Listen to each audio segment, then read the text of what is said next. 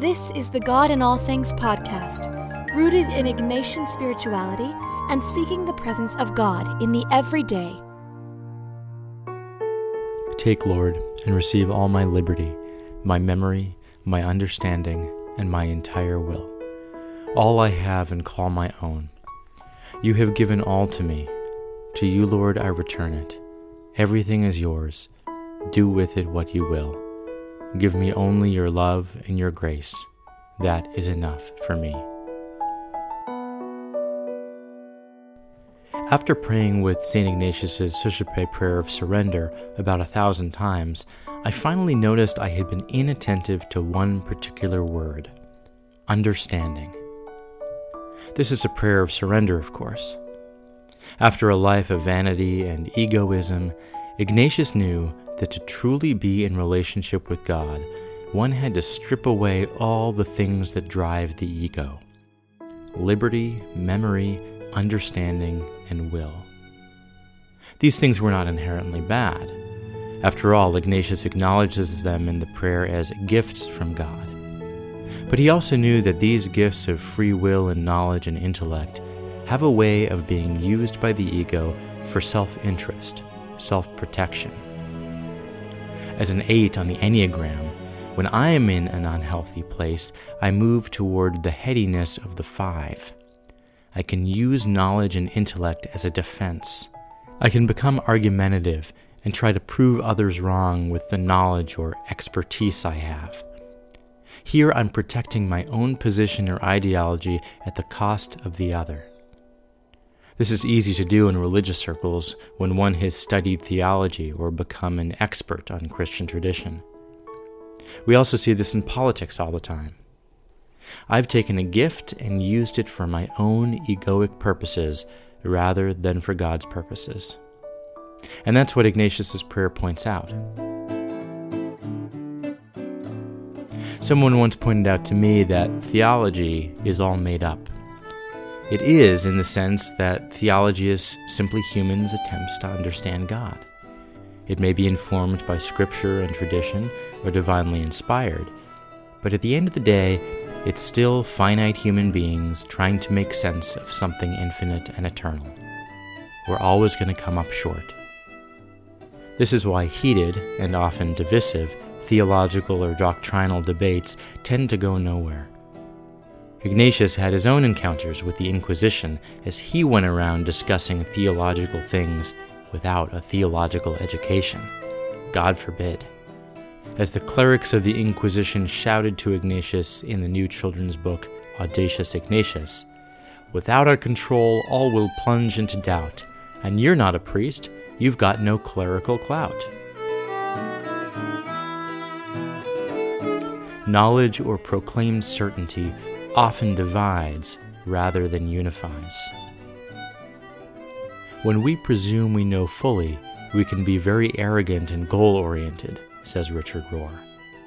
When we don't know fully, we are much more concerned about practical, loving behavior. Those who know God are humble about their knowledge of God.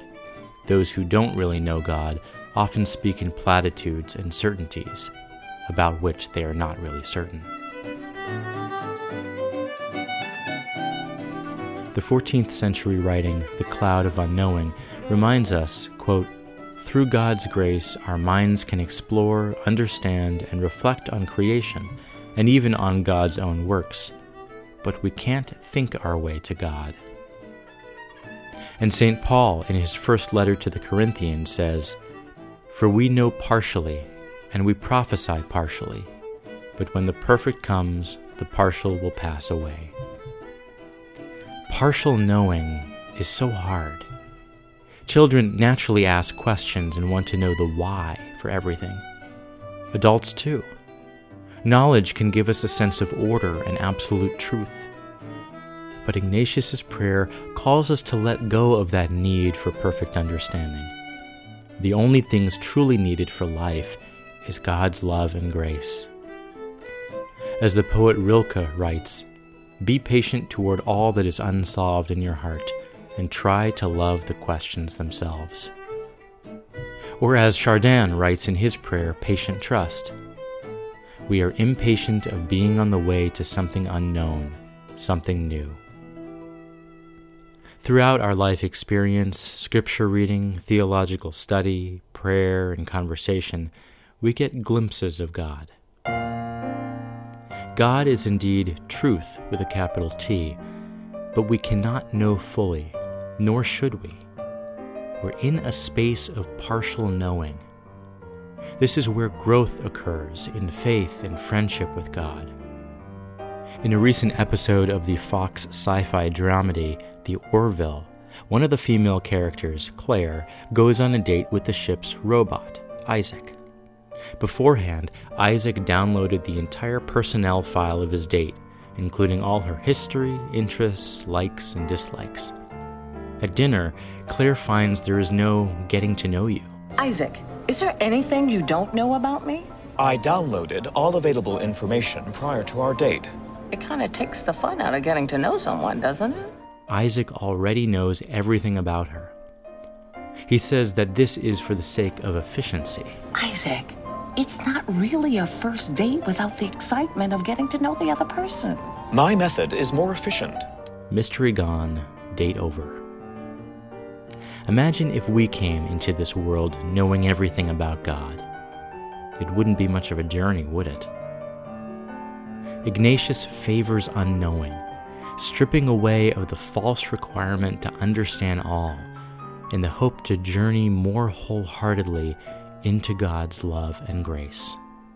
That is enough.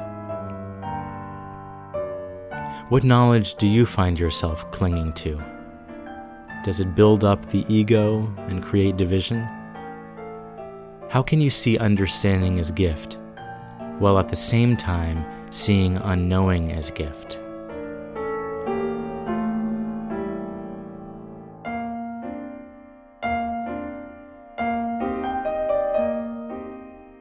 For more, visit godinallthings.com. And as a reminder, as a God in All Things podcast listener, you get 10% off your first order at ignatianresources.com. Just use the promo code PODCAST at checkout.